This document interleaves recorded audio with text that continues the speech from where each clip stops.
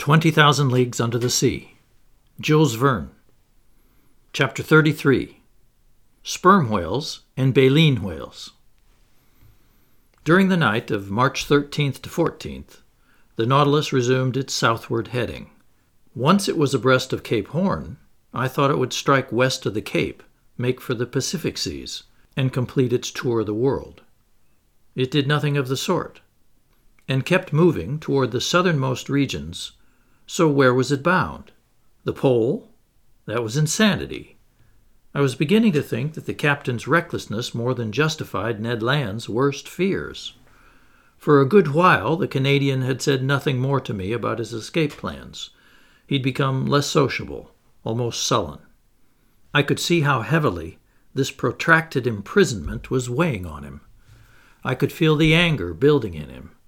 Whenever he encountered the captain, his eyes would flicker with dark fire, and I was in constant dread that his natural vehemence would cause him to do something rash.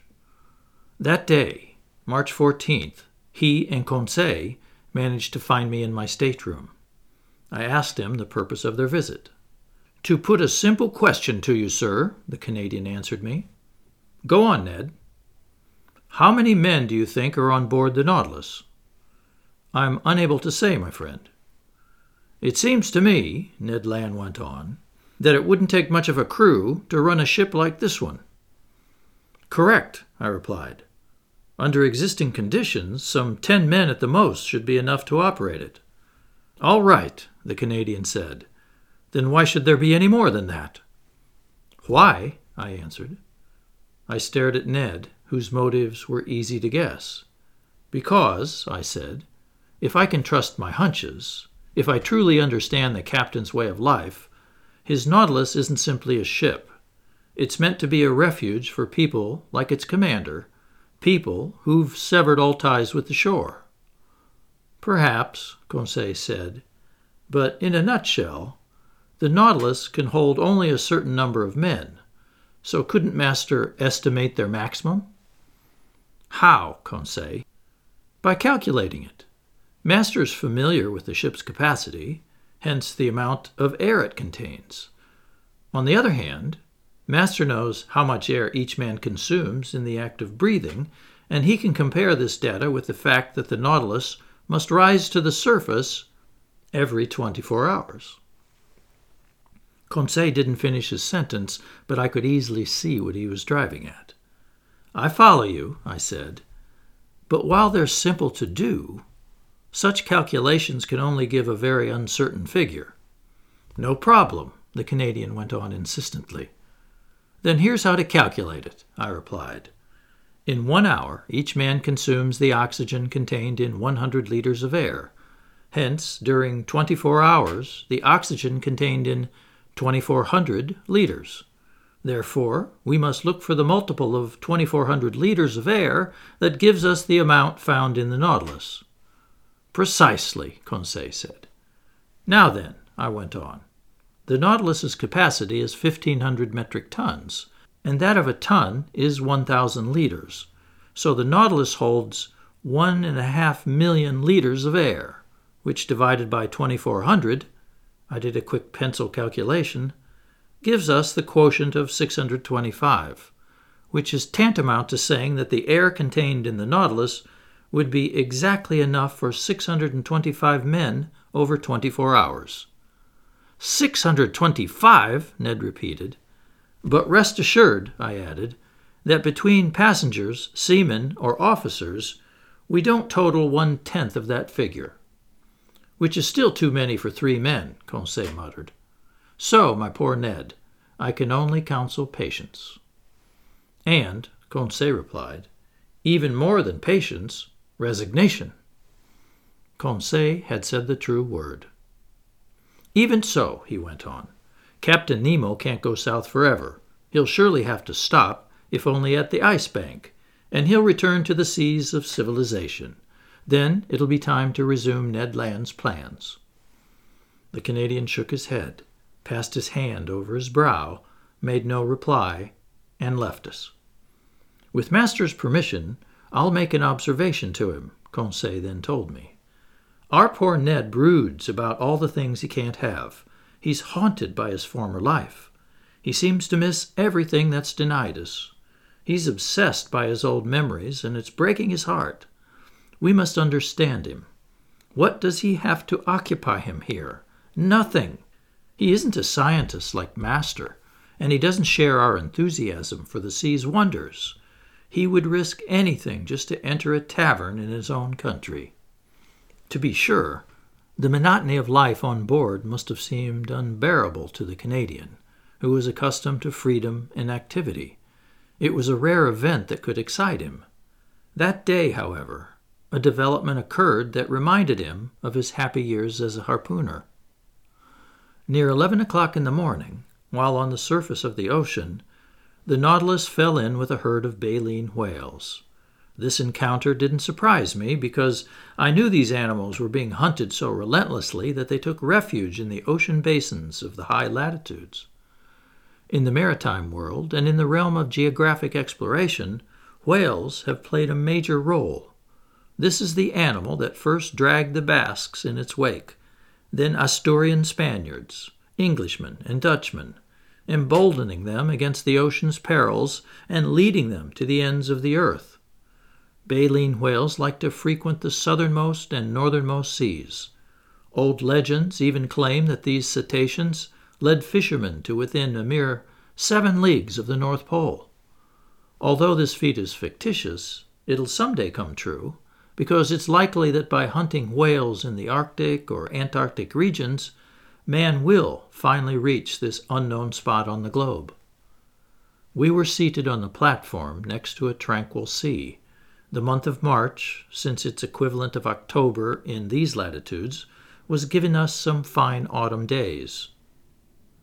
It was the Canadian, on this topic he was never mistaken, who sighted a baleen whale on the eastern horizon. If you looked carefully, you could see its blackish back alternately rise and fall above the waves, 5 miles from the Nautilus. "Wow!" Ned Land exclaimed. "If I were on board a whaler, there's an encounter that would be great fun. That's one big animal. Look how high its blowholes are spouting all that air and steam. Damnation! Why am I chained to this hunk of sheet iron?" "Why, Ned," I replied, "you still aren't over your old fishing urges." "How could a whale fisherman forget his old trade, sir? Who could ever get tired of such exciting hunting?" "You've never fished these seas, Ned?" "Never, sir. Just the northernmost seas, equally in the Bering Strait and the Davis Strait." "So the southern right whale is still unknown to you. Until now it's the bowhead whale you've hunted, and it won't risk going past the warm waters of the equator." "Oh, Professor, what are you feeding me?" the Canadian answered in a tolerably skeptical tone. "I'm feeding you the facts. By thunder, in '65, just 2.5 years ago, I, to whom you speak, I myself stepped onto the carcass of a whale near Greenland, and its flanks still carried the marked harpoon of a whaling ship from the Bering Sea. Now I ask you, after it had been wounded west of America, how could this animal be killed in the east, unless it had cleared the equator and doubled Cape Horn or the Cape of Good Hope?" "I agree with our friend Ned," Conseil said, "and I'm waiting to hear how Master will reply to him." "Master will reply, my friends, that baleen whales are localized, according to species, within certain seas that they never leave. And if one of these animals went from the Bering Strait to the Davis Strait, it's quite simply because there's some passageway from one sea to the other, either along the coasts of Canada or Siberia." "You expect us to fall for that?" the Canadian asked, tipping me a wink. "If Master says so," Conseil replied. "Which means," the Canadian went on, "since I've never fished these waterways, I don't know the whales that frequent them." "That's what I've been telling you, Ned." "All the more reason to get to know them," Conseil answered. "Look, look!" the Canadian exclaimed, his voice full of excitement. "It's approaching! It's coming toward us! It's thumbing its nose at me! It knows I can't do a blessed thing to it!" Ned stamped his foot. Brandishing an imaginary harpoon, his hands positively trembled. These cetaceans, he asked, are they as big as the ones in the northernmost seas? Pretty nearly, Ned.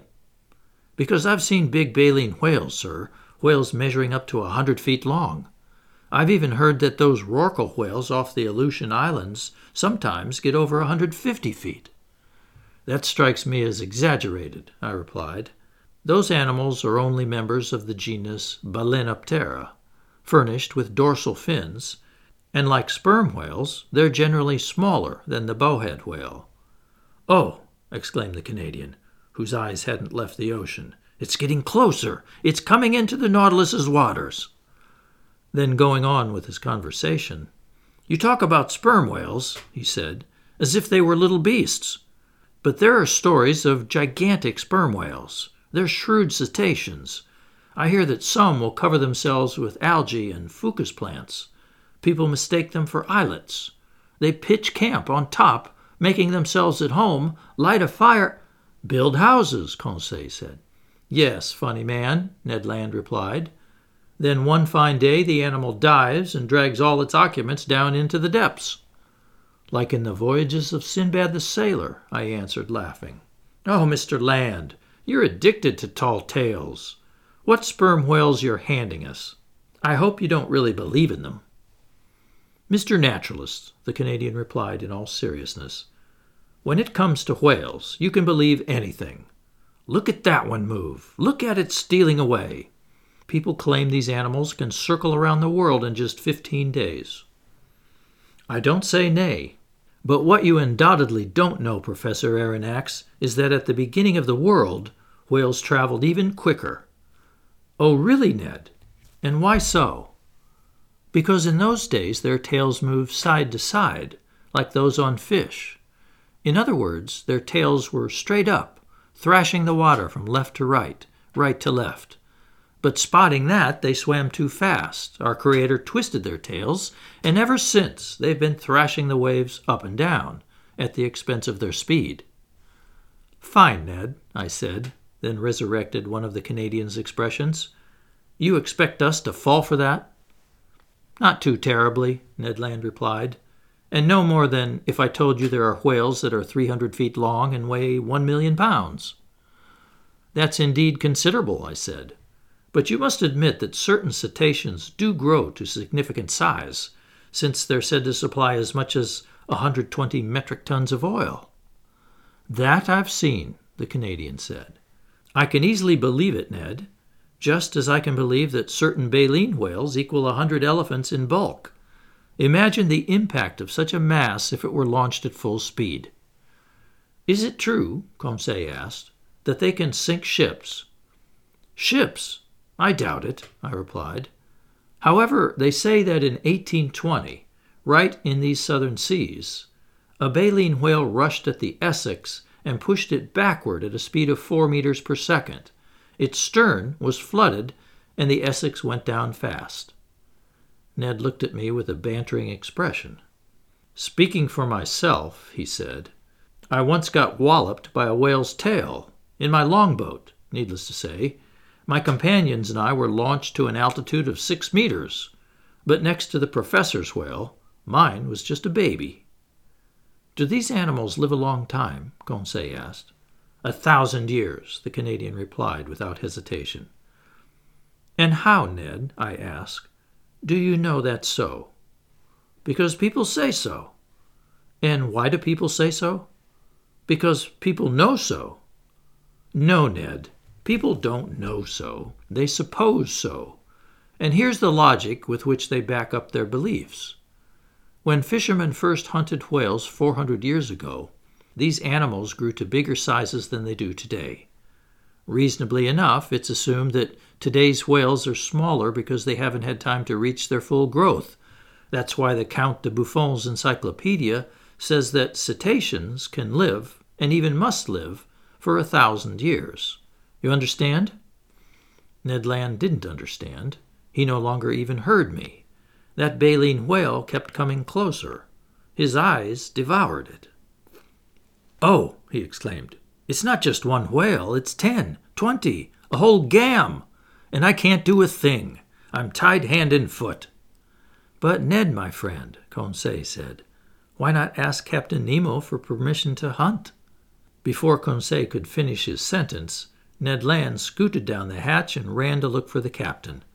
A few moments later, the two of them reappeared on the platform. Captain Nemo observed the herd of cetaceans cavorting on the waters a mile from the Nautilus. "They're southern right whales," he said. "There goes the fortune of a whole whaling fleet." "Well, sir," the Canadian asked, "couldn't I hunt them, just so I don't forget my old harpooning trade?" "Hunt them? What for?" Captain Nemo replied. "Simply to destroy them? We have no use for whale oil on this ship." "But, sir," the Canadian went on, "in the Red Sea you authorized us to chase a dugong. There it was an issue of obtaining fresh meat for my crew. Here it would be killing for the sake of killing.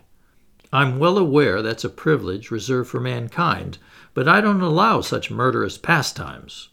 When your peers, Mr. Land, destroy decent, harmless creatures, like the southern right whale or the bowhead whale, they commit a reprehensible offense. Thus they've already depopulated all of Baffin Bay, and they'll wipe out a whole class of useful animals. So leave these poor cetaceans alone. They have quite enough natural enemies, such as sperm whales, swordfish, and sawfish, without you meddling with them." I'll let the reader decide what faces the Canadian made during this lecture on hunting ethics. Furnishing such arguments to a professional harpooner was a waste of words. Ned Land stared at Captain Nemo and obviously missed his meaning. But the captain was right. Thanks to the mindless, barbaric bloodthirstiness of fishermen, the last baleen whale will someday disappear from the ocean. Ned Land whistled Yankee Doodle between his teeth, stuffed his hands in his pockets, and turned his back on us. Meanwhile, Captain Nemo studied the herd of cetaceans, then addressed me. "I was right to claim that baleen whales have enough natural enemies without counting man. These specimens will soon have to deal with mighty opponents. 8 miles to leeward, Professor Aronnax. Can you see those blackish specks moving about?" "Yes, Captain," I replied. "Those are sperm whales, dreadful animals that I've sometimes encountered in herds of 200 or 300.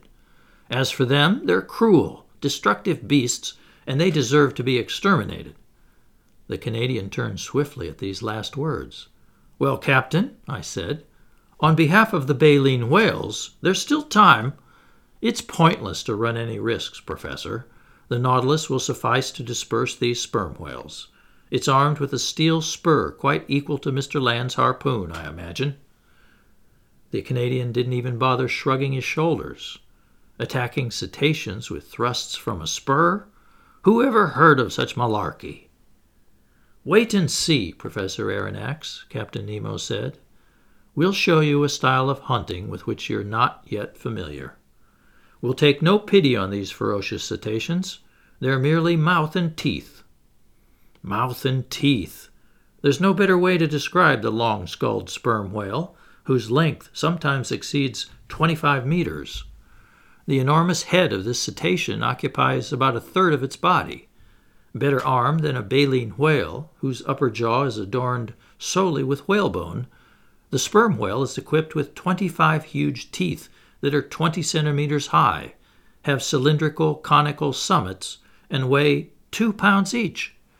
In the top part of his enormous head, inside big cavities separated by cartilage, you'll find 300 to 400 kilograms of that valuable oil called spermaceti.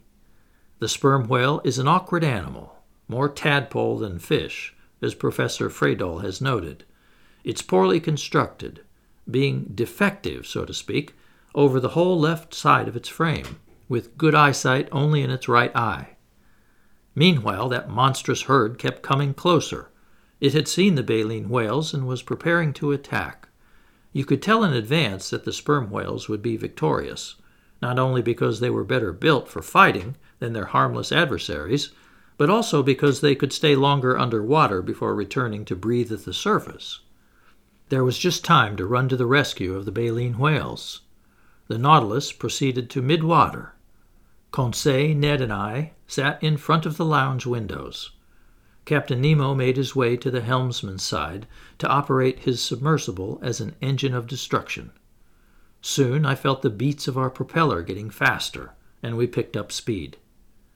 The battle between sperm whales and baleen whales had already begun when the Nautilus arrived.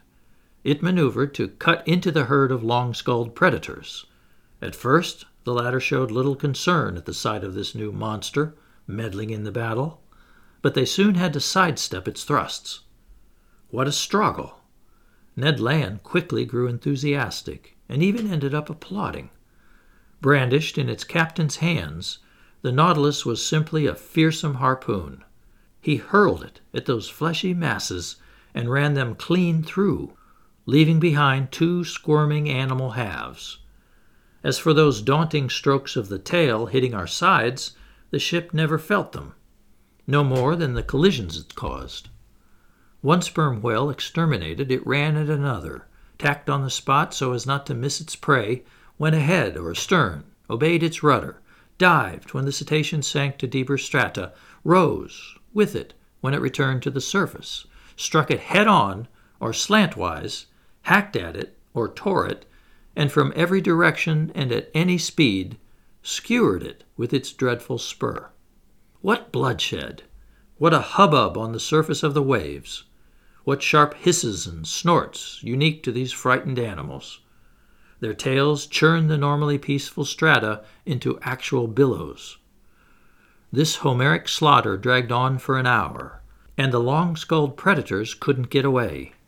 Several times 10 or 12 of them teamed up, trying to crush the Nautilus with their sheer mass. Through the windows you could see their enormous mouths paved with teeth, their fearsome eyes. Losing all self-control, Ned Land hurled threats and insults at them. You could feel them clinging to the submersible like hounds atop a wild boar in the underbrush. But by forcing the pace of its propeller, the Nautilus carried them off, dragged them under, or brought them back to the upper level of the waters, untroubled by their enormous weight or their powerful grip. Finally, this mass of sperm whales thinned out. The waves grew tranquil again. I felt us rising to the surface of the ocean. The hatch opened, and we rushed onto the platform. The sea was covered with mutilated corpses. A fearsome explosion couldn't have slashed, torn, or shredded these fleshy masses with greater violence. We were floating in the midst of gigantic bodies, bluish on the back, whitish on the belly, and all deformed by enormous protuberances. A few frightened sperm whales were fleeing toward the horizon. The waves were dyed red over an area of several miles, and the Nautilus was floating in the middle of a sea of blood. Captain Nemo rejoined us. "Well, Mr. Land," he said. "Well, sir," replied the Canadian, whose enthusiasm had subsided. "It's a dreadful sight, for sure. But I'm a hunter, not a butcher, and this is plain butchery." "It was a slaughter of destructive animals," the captain replied, "and the Nautilus is no butcher knife." "I prefer my harpoon," the Canadian answered. "To each his own," the captain replied, staring intently at Ned Land. I was in dread. The latter would give way to some violent outburst that might have had deplorable consequences. But his anger was diverted by the sight of a baleen whale that the Nautilus had pulled alongside of just then. This animal had been unable to escape the teeth of those sperm whales. I recognized the southern right whale, its head squat, its body dark all over. Anatomically, it's distinguished from the white whale and the black right whale by the fusion of its 7 cervical vertebrae, and it numbers 2 more ribs than its relatives. Floating on its side, its belly riddled with bites, the poor cetacean was dead. Still hanging from the tip of its mutilated fin was a little baby whale that it had been unable to rescue from the slaughter. Its open mouth let water flow through its whalebone like a murmuring surf. Captain Nemo guided the Nautilus next to the animal's corpse. 2 of his men climbed onto the whale's flank, and to my astonishment, I saw them draw from its udders all the milk they held, in other words, enough to fill 2 or 3 casks. The captain offered me a cup of this still warm milk. I couldn't help showing my distaste for such a beverage. He assured me that this milk was excellent, no different from cow's milk. I sampled it and agreed. So this milk was a worthwhile reserve ration for us, because in the form of salt butter or cheese, it would provide a pleasant change of pace from our standard fare. From that day on, I noted with some uneasiness that Ned Land's attitudes toward Captain Nemo grew worse and worse, and I decided to keep a close watch on the Canadian's movements and activities.